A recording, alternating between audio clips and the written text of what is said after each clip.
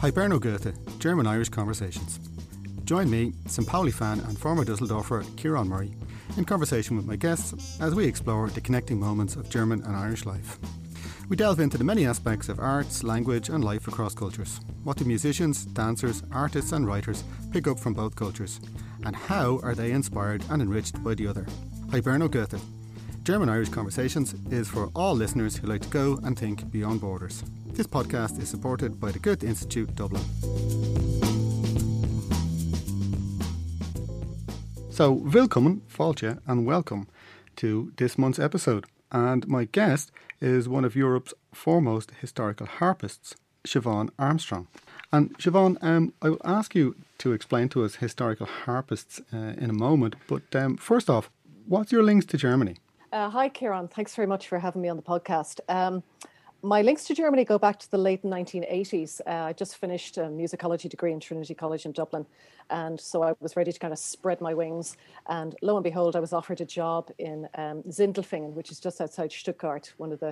It was then the richest little town in Germany because it was the German headquarters of Hewlett-Packard, the computer company, and Porsche. We all know Porsche cars very well, and Daimler. Well, we drive Mercedes in Ireland as well sometimes.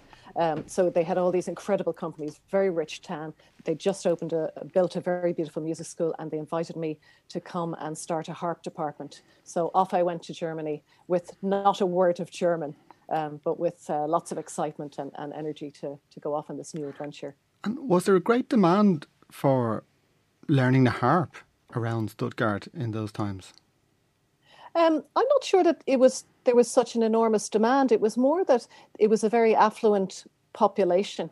They're very culturally aware, and so they had the money to offer students at that music school all sorts of different things. So in addition to the normal, violins and cellos and pianos and all the rest of it, they had the wherewithal to say, yeah, let's start a harp department. And I think anywhere you offer, music lessons, you'll get a take up. Children are universally talented everywhere. So this was just a lovely opportunity for them, that they saw somebody that they liked the look of to start their department, and they had the money to do it. So off we went. And when you say culturally aware, was it an interesting experience for you to go to a place like Stuttgart from Dublin in the late 80s?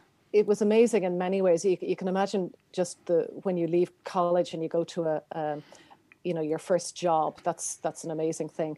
But also to leave Ireland and to go to a different language base as well as different countries. So, you could go to the UK where you're still speaking English, but it's one step further to go to a continental country where you have to speak the language. And of course, the whole mentality, the mindset and the culture is very, very different. So it was wonderful for me to begin to do concerts in Germany, because the audiences were so wonderful. They're so they're really interested. They're really intent on what they listen to and what they go to. So that was amazing for me. How was your German when you got there? My German was so gut wie nichts. I had really, well, actually it was very funny because I'd studied singing, because I played the piano, I played different kinds of harps, and I was a singer. And so the only German I had was from Bach and Handel arias, but mainly from Bach arias. So I remember in the really dark days of my 10-week crash course in Germany, of my German course, I remember going into a coffee shop and ordering a Kelch of coffee. And I'm sure they're still laughing. And of course, Kelch, it's like going in and ordering a chalice of coffee. Is what I did, because I thought, well, I kind of know the word for a cup. It had obviously come up in some Bach sacred aria somewhere. So that was the state of my German. It was sort of bits of Schubert and bits of Bach, and that doesn't really do much good when you're trying to deal with the plumber. So you were good. You were good for funeral masses and that kind of thing. So I was probably good for funerals and things like that. So the first thing I did was I went to the Institut für Auslandsbeziehungen in Stuttgart and did a 10-week crash course, and then did, I think, a second one, and that was it. Then that was in September to kind of up to Christmas, and then in January I had to start my new position at the Musikschule and start teaching. It was a perfect opportunity to learn German because I was teaching children, and they're very unjudgmental. And so if I said something wrong in German at the lesson and they laughed, I'd say, oh, well, wie sagt man das richtig? How do you say that properly? And so they were teaching me as much German as I was teaching them harp. So it was a sort of a Glückssache, it was a wonderful thing. What was it like playing in Stuttgart as opposed to Dublin? Had you played in many places in Dublin before you went? And how was that experience? That's a good question. I suppose I hadn't done very many concerts before I left for Germany. In a way, I sort of became a professional musician after I went there, because I'd left college and gone straight to Germany. So my beginnings as a professional musician were not in Ireland, they were in Germany. So I can't really compare very well audiences before that, because I was 21 when I went there. So I wouldn't have had very much experience before I went. So my development took place after I went there. I mean, I sort of joke that I sort of grew up German, but I kind of did, because if you go somewhere when you're 21 and you stay for 6 or 7 years, you become a little bit sort of eingedeutscht somewhere. And people still tease me because I'm very kind of punctual and I'm very precise about things and super organized. And they go, oh yeah, sure, you were trained by Germans. And we laugh because somehow I was. Yeah.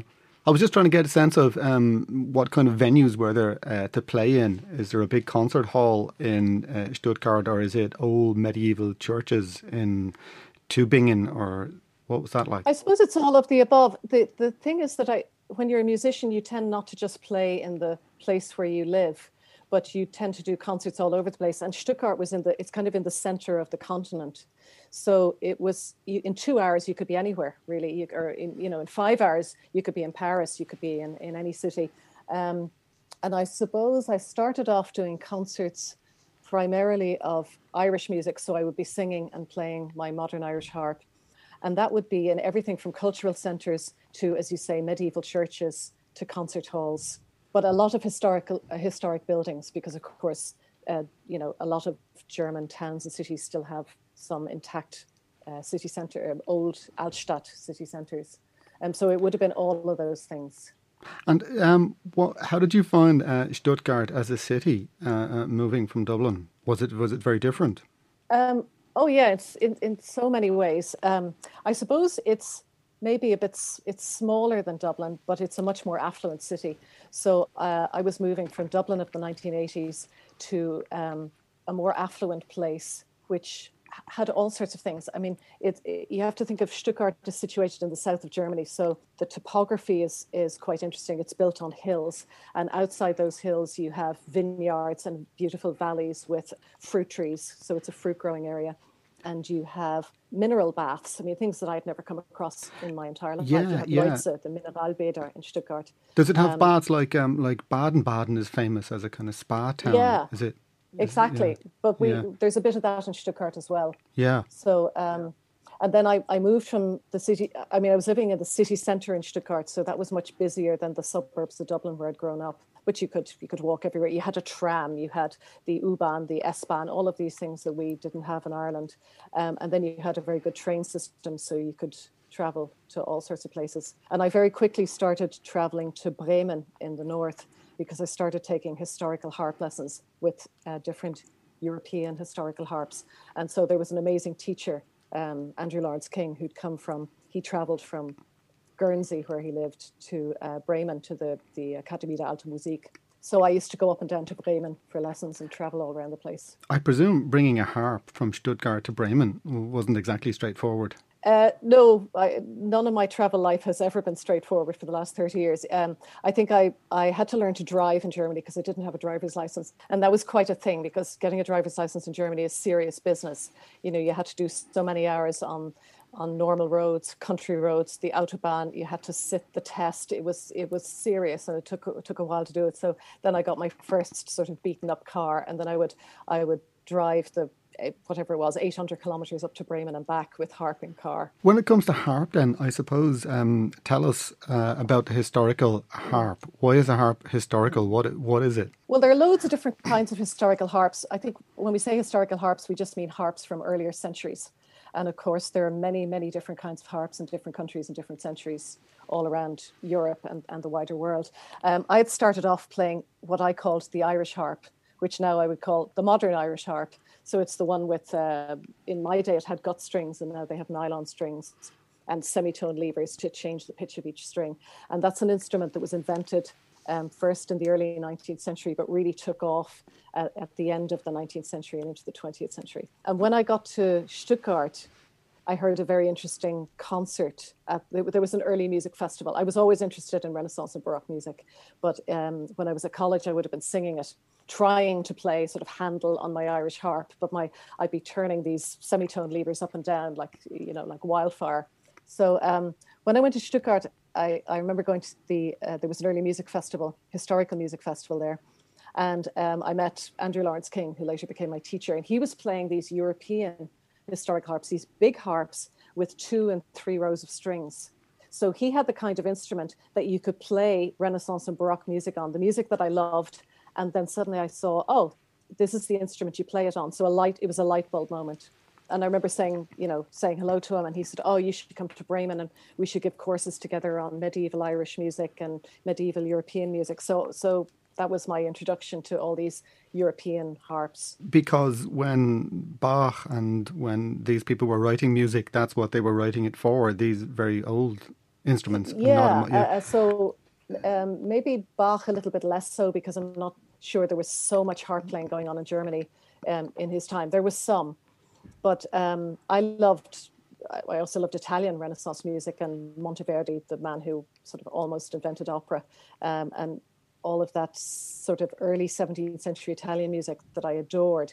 Suddenly, here with the harps that you play it on, an arpa tripla or an arpa doppia, these harps that had enough strings to give you what you have in terms of white and black keys on a piano. You have all the notes you need to play the music. We're going to play a little piece here. This is the Whip of Dunboyne, and to get a sense of it. So can you tell the listener what to listen out for on this piece before we... Sure. So once I'd started playing Spanish Baroque harp and Italian Baroque harp, took me a few years to realise that we have our own historical harps in Ireland.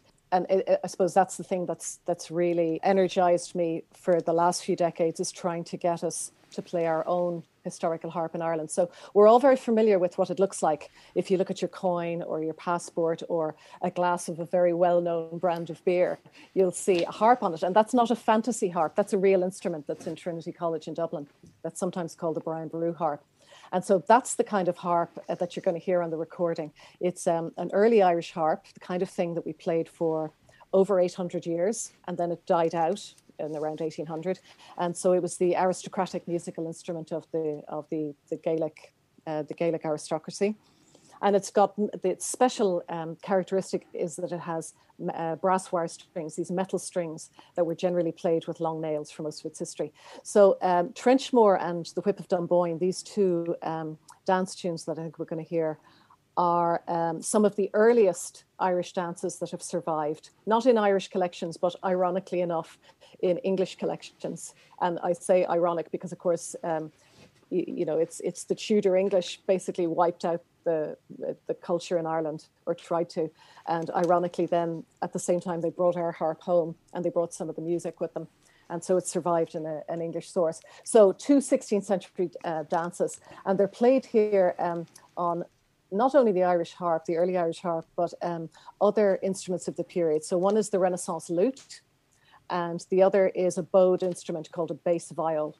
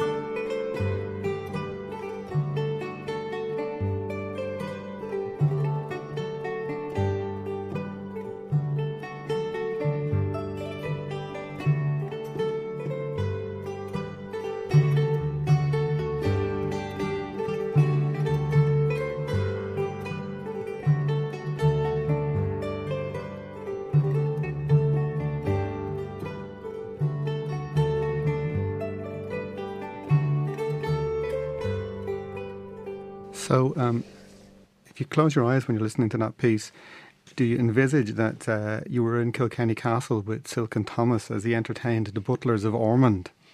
Yeah, this is exactly where I sort of, if I squint, I can almost see the castle from where I live, because I live in Kilkenny, and so I'm really intrigued. And yeah, that's exactly where I am. You see, I lived in Carrick-on-Shore for a number of years, where the 10th Earl of Ormond, Black Tom Butler, Tomás Dove, as he was known, where he had a castle, and of course he had a castle in Kilkenny. And I can literally see them dancing. You know, we have wonderful descriptions where English visitors would describe them all dancing around the fires and doing these long dances and having maypoles and doing all sorts of things. So I'm really curious about this meeting of English culture and Irish culture. Like, what do you do when you come back from a long day's marauding and, colonizing? Well, you play your lute and you play your viol. And of course, the 10th Earl of Ormond had a harper, George Cruce, a blind harper. So George Cruce probably would have played these things. Yeah, it's a wonderful image. And after blaming the English for almost all sorts of things for 800 years, or stealing our language and all that, we now have to add to stealing our harps. This is the super surprising thing, that they're they don't understand Gaelic culture because it's a medieval culture, and they're Renaissance Tudors, so they think it's very barbaric. They can't get their heads around it at all. But they see that the harp is this exquisite, beautiful thing, and so they start gifting each other harps in England. They're building Irish harps in England, and the aristocracy and the royalty are absolutely smitten with it, to the extent that there are 5 harpers in a row at the English court from the beginning of the 17th century to the middle, who all play Irish harp. So when they gifted each other harps, did they actually gift each other harpists as well? Did you need to? I think they would gift the instruments.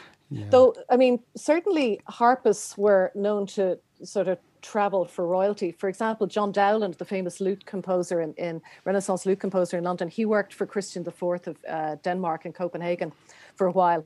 And at one point he was sent back from Copenhagen to London to buy lutes, buy an Irish harp, and to employ an Irish harper. And he did. He brought a guy called Charles O'Reilly back to Copenhagen with him.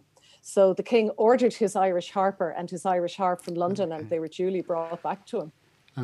When you're so much part of that world, do you find that you need to almost understand that medieval world? You need to understand the Gaelic chieftains and how they lived and what was important to them in order to understand the harp?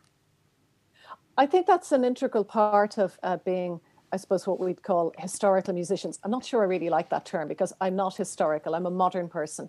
I'm just a modern person who's very interested in old music and how it sounded. But for me, then, a huge part of that is that I want to have copies built of the instruments they played on. I want to look at any, old manuscripts and evidence the music. I want to figure out the techniques they used. But then a really important part of that is the aesthetic. Like, how did they see life? What was their philosophy? What was important to them? How did they dress? All of these things affect how you would play the music. And I'm not saying that I wander around in my Tudor outfit, after breakfast and pick up my harp. But I'm seriously interested in everything in their whole world and their worldview. So it's sort of, within academia, you call it research-led practice. But then the fact that you actually play the instruments, it's like practice-led research, because the instruments also teach you about what they like done to them and what they will allow and don't allow. So there are 2 sides of the one coin for me. What wood did they use to make the frame of the harp? So early Irish harps were traditionally, you've got 3 parts to the triangle. The resonating chamber, the business end of things, is hollowed out of a single tree trunk of white willow. That's the traditional wood that's used. But we also know that they used other woods. So it's not just willow, but that tends to be the traditional wood that's associated with early Irish harps. There's an old Irish, probably lots of old Irish fairy tales with harps in them, but there's one, and the harp is made for the tree, and people come and they tell their secrets to the tree to unload it. And then the harp, when the harpist plays the harp sings the song and gives away all the secrets. Yeah, it's terrible. There's Laurio Lynchick. He's the king with the ass's ears. And of course he wears the cap and then, suddenly the harp says, but the king has, ass's ears, and he's disgraced. So I suppose the Laurio Lynchick kind of tales, they go back a long way. Oh, because the harp probably goes back.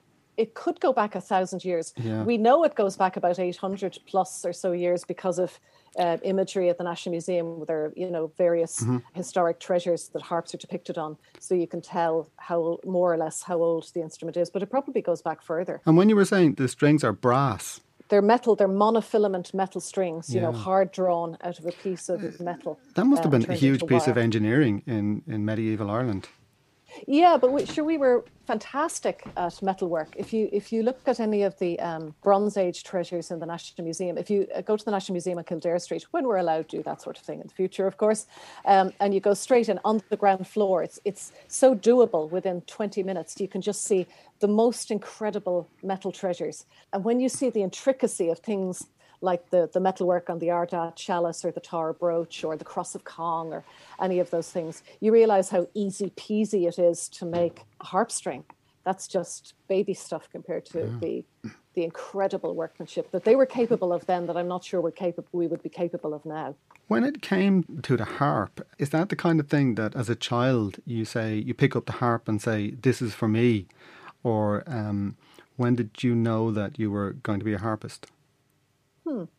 I think it was sort of organic. I was sent off to piano lessons. My sister, Maura, who's 6 years older than me, really wanted piano lessons. So when her wish came true and she got piano lessons when she was about 10, they sent me off as well, my parents. So I was 4 years old.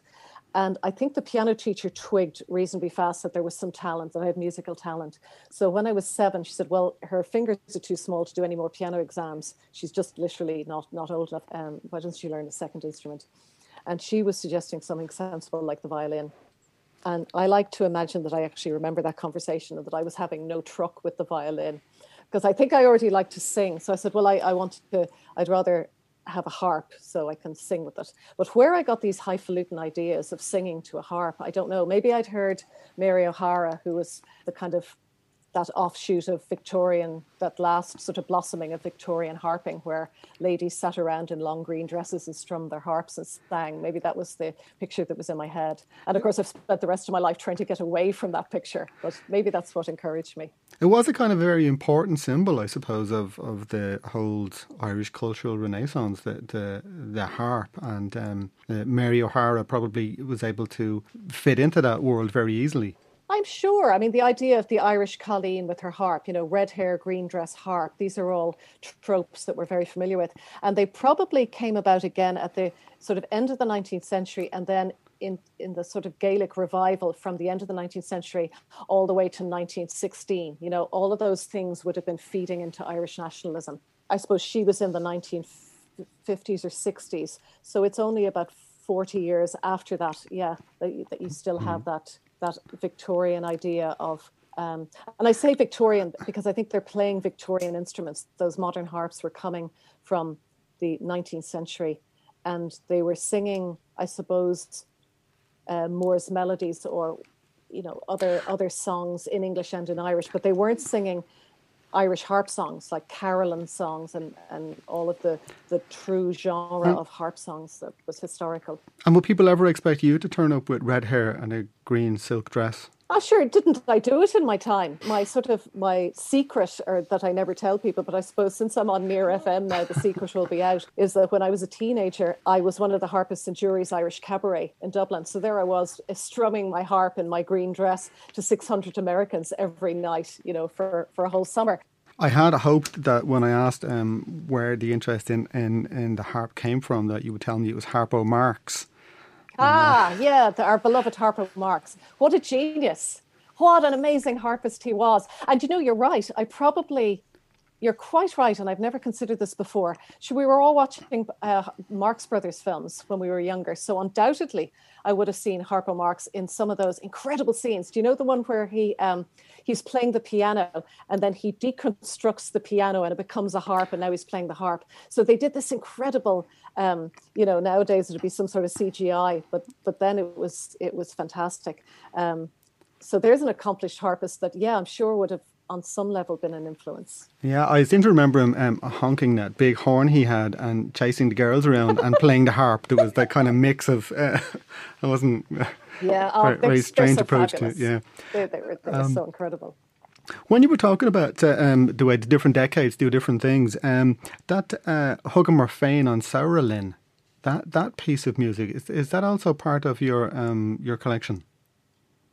It is. It's on the new 16th century CD because we have we don't have very much music that survives that we know predates the year 1600. That was my thinking with trying to make this recording, is that for musicological purposes in Ireland, we seem to think everything starts with the year 1600, and you'll have lots of academic articles and stuff about the 17th century, but not about the 16th. And I thought, well, but I'm kind of the person to do that, because you need to have an early Irish harping hat on, because we have harp music from before 1600, and you'd need to be interested in the Irish language. But then it's useful if you also know about colonial music, and because I play Renaissance and Baroque European harps, I'm very interested in Dowland and William Byrd and Purcell and Henry Purcell in the 17th century, and all of this colonial music that the Tudor colonists, the aristocracy, would have brought with them to Ireland. So I thought, okay, with both of those hats on, I think I could make a stab here at letting people hear what the two sound worlds were on the island in the 16th century. When it goes so far back, what kind of records are there available? Where can you go to find out what was... I mean, did they write down and said, here's the music for the wedding song from such and such a time and such a castle and stuff? How do you know that? Yeah, that's a great question. And that's the thing that kind of occupies me every day of my life, is trying to figure out how we answer that question. And so you'd sort of dance around it in different ways. Irish music didn't start to get written down until the end of the 18th century, and then a lot of it got written down in the 19th century. So my Irish source for music would be the field notebooks of Edward Bunting, who was a 19-year-old Anglican church organist in Belfast at the end of the 18th century, when he was asked to write down the music of some of the last harpers, because the tradition had almost died out at the end of the 18th century. So a group of people in Belfast got the last harpers together for an assembly of harpers, as they called it, or harpers meeting. And they employed this very clever young organist to write down the music. And by an amazing quirks of fate, one of his field notebooks has survived. And so I can look at what he wrote down from elderly harpers who were playing in the 1790s.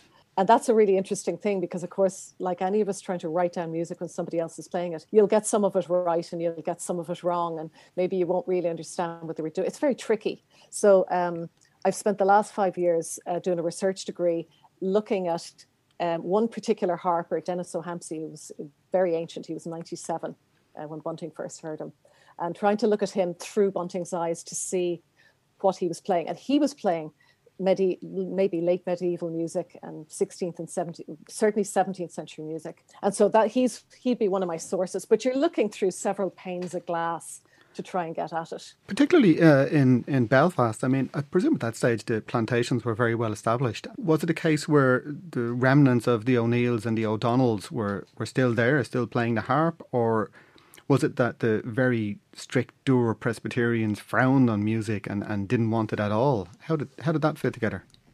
I think we're well sort of post-colonial, if you like, in that the colonial project was very successful, in that it took all of the land and, it took everything out of the hands of anybody who wasn't Church of Ireland. So it wasn't just Catholics, but it was dissenters of all kinds. But it tended to be the indigenous Irish who came out the worst end of things. And so that had been going on from the time that Thomas Smith had arrived over from London, an investor who he was investing in the East India Company as they were heading off to India, and he was investing in these new plantations in Ulster. That was in the later 16th century. So by the time you get to the 18th century, it's sort of all done and dusted. 97% of the land is no longer in indigenous hands. So the harpers at the end of the 18th century, they're just hanging on by a thread. They're no longer, a royal harper to a Gaelic chieftain. They're now itinerant harpers, and they're moving from one great house to the next. until the middle of the 18th century, one or two of them hung on. You had Cornelius Lyons managed to be the harper to the Earl of Antrim. So he had a steady gig, if you like. So he would go over and back to London with his lordship and generally live the life. But most of them, like Arthur O'Neill, I suppose Denis O'Hampsey to a certain extent, though, his steady gig was working for the Archbishop of Bristol, Herbie Bruce, who was this wild character who was his patron up in McGilligan on the north coast. This was a man who would write letters to the Pope and Voltaire and all sorts of people. That's a whole other program, very exciting life. And so he would have been a patron to Denis O'Hampsey, the old harper. But most of them they're just scrabbling around looking for work. So after the defeat at Kinsale and the flight of the Earls, when all the Irish aristocracy, for want of a better word, they all left, did they bring their harps with them? Did they bring their harpists? Did they go, you know, the way you'd be walking down a street in Paris or even in the Canary Islands and it's called Avenue MacMahon, and you realise that these great Irish chieftains were everywhere. And a lot of them, of course, joined the French army, and they fought the British at Fontenoy, and they joined the Austrians, and they're everywhere. Were there harps? Did they bring that tradition with them? We certainly know of Irish harpers. For example, there was an Irish harper who played for Louis XIV. I'm trying to think of his name, Mr. David Murphy. He had played for Louis XIV and came back so full of himself that nobody could really stand him. So he was a slightly objectionable character in the eyes of the other harpers, because some of them, like Arthur O'Neill, he wrote a memoir. I say I mean, he was blind, but he had an amanuensis who wrote down his life story. So we know about the other harpers largely from him. But to my knowledge, I don't know of O'Neill and O'Donnell bringing harpers with them. I mean, O'Neill wound up in Rome, and O'Donnell, of course, wound up poisoned in Madrid. So they didn't last very long. So I don't actually know who was in their entourage, but to my knowledge, they didn't actually bring harpers with them. But you can imagine, by the time you get to the Battle of Kinsale, things are so bad in Ireland. I mean, you know, the later half of the 16th century, the lower half of Ireland was basically decimated by man-made famine and deliberate military massacres. And the whole idea was that you would clear the population out of it, and then, it's empty, so sure, we better do something with it. And then you have plantation. So it's that terra nullius argument that the English also used in Australia, you know, that the Aborigines didn't own the land and therefore it's fair game. So the same thing happened in Ireland. So when you have a situation that's that bad, probably you don't have the O'Neills and the O'Donnells, you know, were hanging on by a thread, so probably they weren't in a position to have harpers at that stage. Yeah, I suppose when I think of something like the March of the O'Sullivan Bear from West Cork to Fermanagh, or wherever they went, I was thinking, you read my mind. They didn't exactly carry harps. They were Bear. probably lucky to carry bread or something. Yeah. It's that march that you would cry your eyes out when you read about that march. That, I mean, the idea that you leave your ancestral lands and you just march where? Into nowhere. And then people are just falling off or dying or whatever's happening. And then at some point there's nobody left to march. It's the worst. It's one of the worst stories you can imagine from that century. And it's a century of pretty bad stories. Is that an old piece of music, or is it the March of the O'Sullivan Bear, or is that a new piece of music? That one, yeah, there you go. Yeah. Which I think goes into the British military. I think that's why we know that tune. It's like an 18th century tune in England. That's a rather happier tune. That's one of the clan marches. So the O'Sullivans would have had a clan march, like many of the clans. So, and we don't know how old they are. I mean, they could be 16th century tunes. There's a lovely one, the March of the King of Laois. They are. Do you know that? And exactly. Yeah. Kieran, you know so much about historical Irish music. I'm wildly impressed. I can't hum it though. Yeah.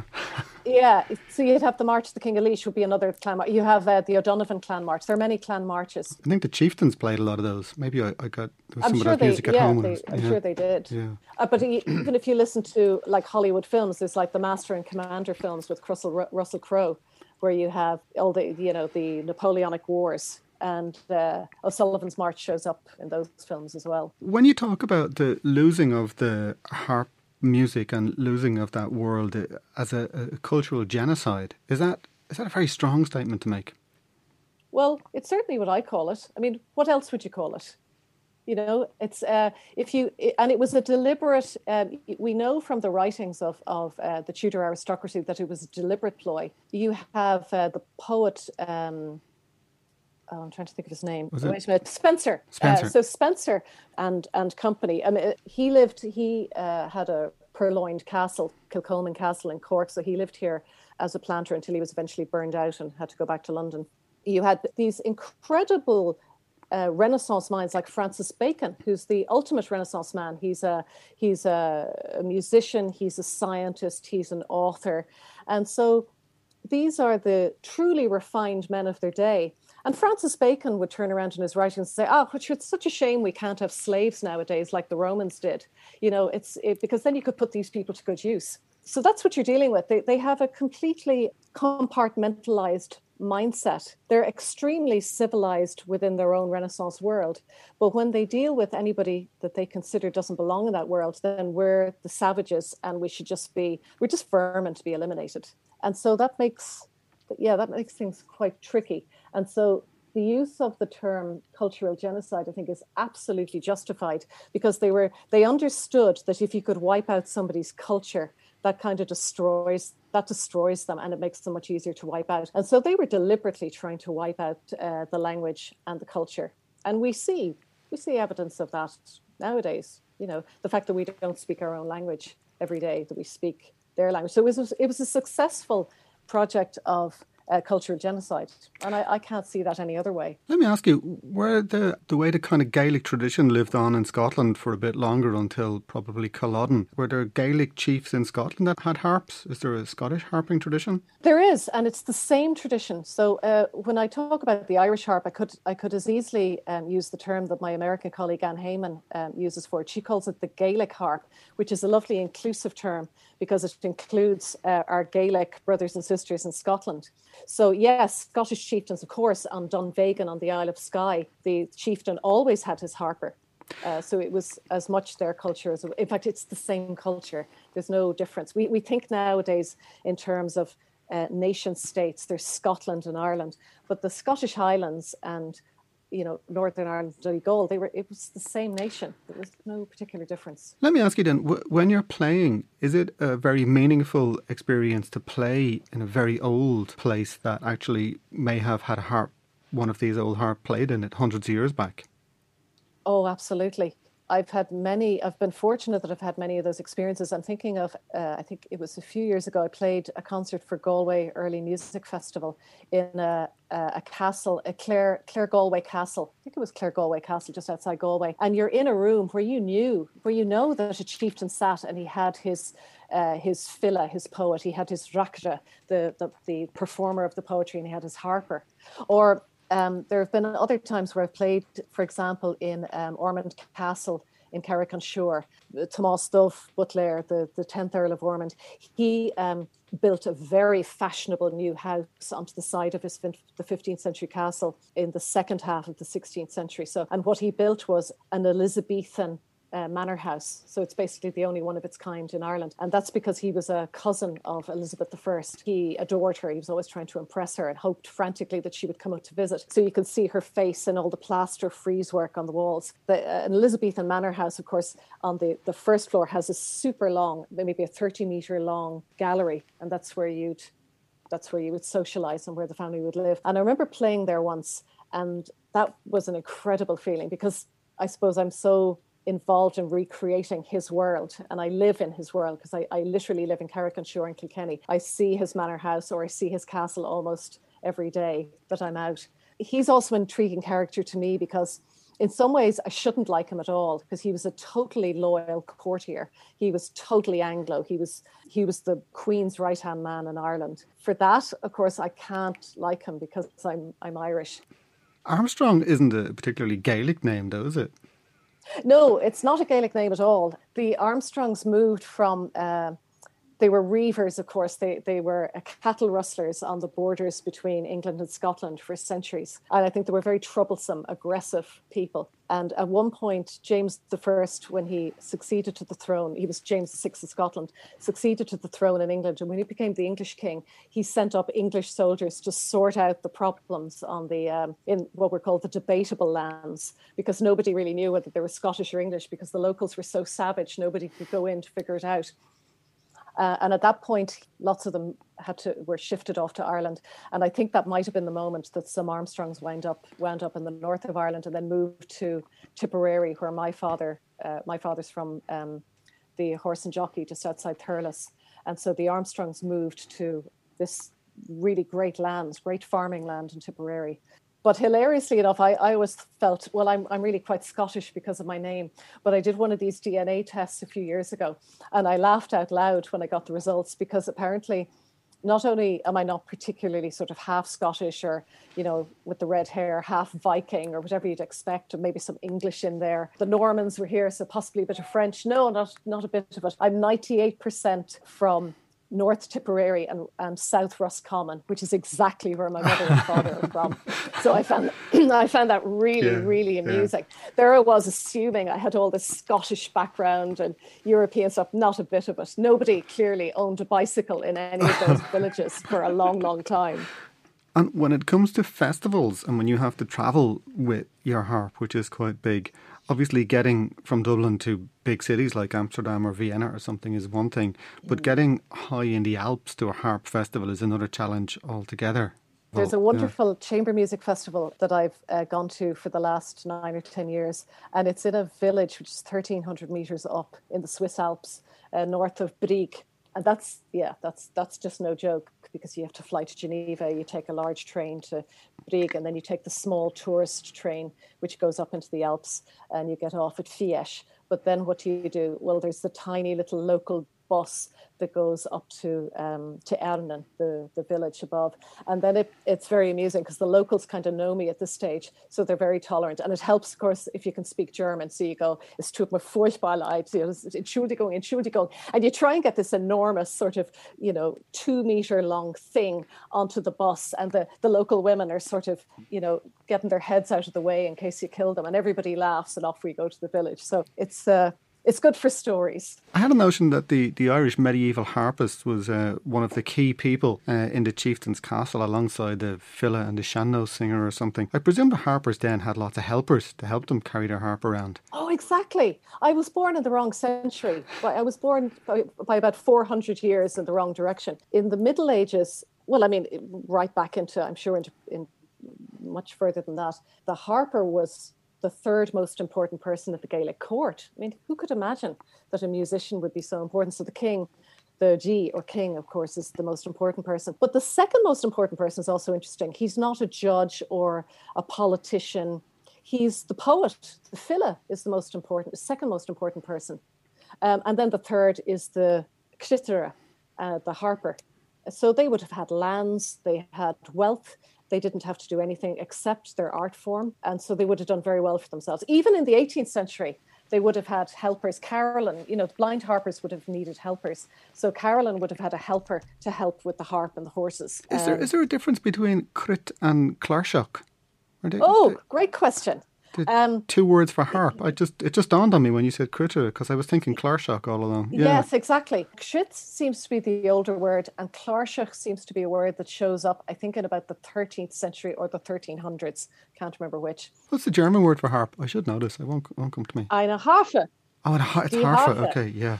Yeah, I was lost in clarsach. And it's interesting, actually, because Michael Praetorius, who was the famous music theoretician of his day in the early 17th century, he brought out 2 fabulous volumes called Syntagma Musicum. And in it, he gives pictures and describes not only the normal musical instruments of the day that everybody would know, but also the weird and wacky ones that he knew. And he includes on the harp page, he has Die Gemeine Harfe, the usual harp, and he shows a very slender European harp with gut strings. And then on the other side, he has this beautiful depiction of Die Irländische Harpfe.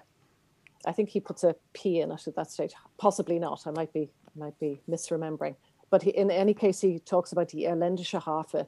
And then he shows this beautiful image of an early Irish harp, because the Irish harp had got to Germany by the 17th century. It shows up in inventories in German castles. So he was able to see that instrument, and he talks about it. When we put up the podcast, we'll hopefully get lots of recommendations from you of places to go to hear the music.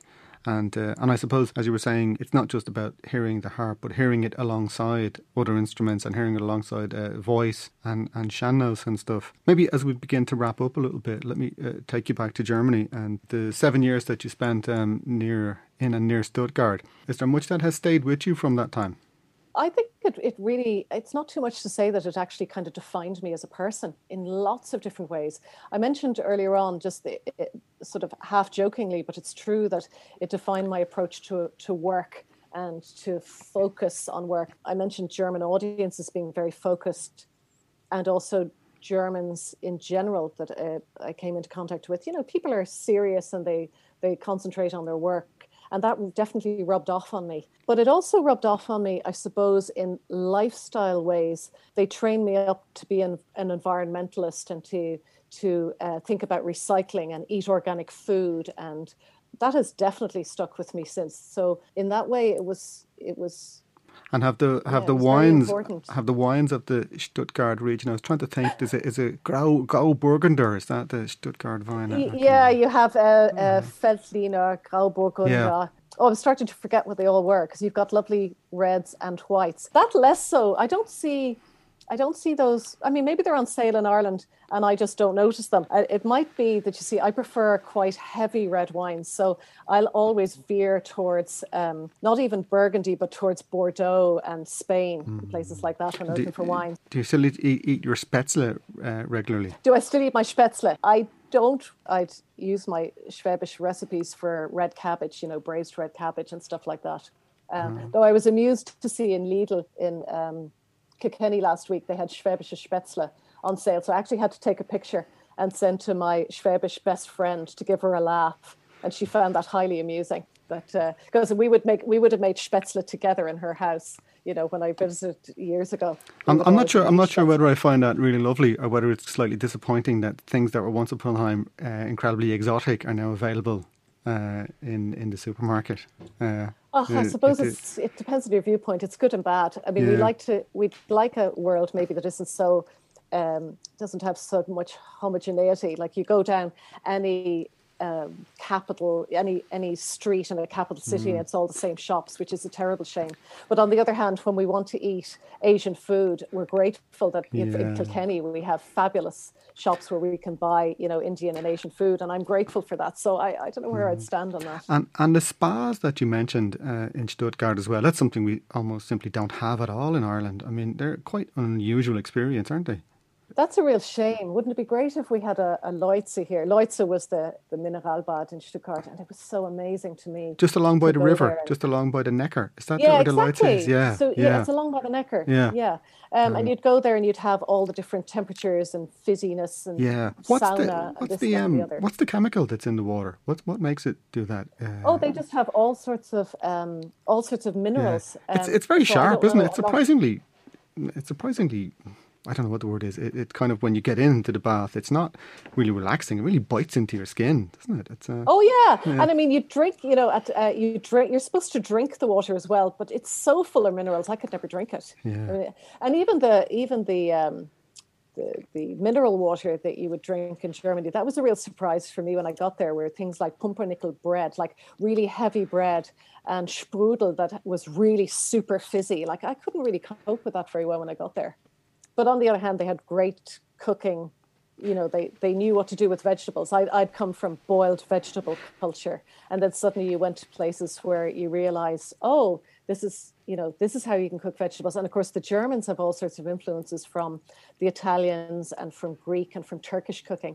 So that was a real eye-opener to me as well, that I found the food very interesting when I went there. Yeah, probably 1980s, Dublin was very much white bread and carrots and turnips or something like that. Yeah, well, I mean, I was lucky that my mother baked, she was a good cook and she baked brown bread and, all that sort of stuff. So I was coming from sort of good, wholesome cooking, but it was of the Irish bland variety. We didn't really use herbs and spices, and the Germans certainly did at that stage.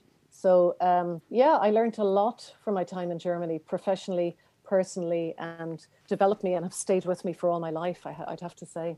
We'll go out on All Main Mr. Cormac, and I'll give you a chance then. Do you want to plug your CD and tell people where you can get it, and tell us a bit about the piece of music? Oh, well, I'd rather plug Mr. Cormac first, because he's amazing. He's the first Irishman who composes music in a European style. So he's not just a traditional harper, but he's employed by Elizabeth I, I think about the year she died. And so he went on to work for James I. So there we have an Irishman.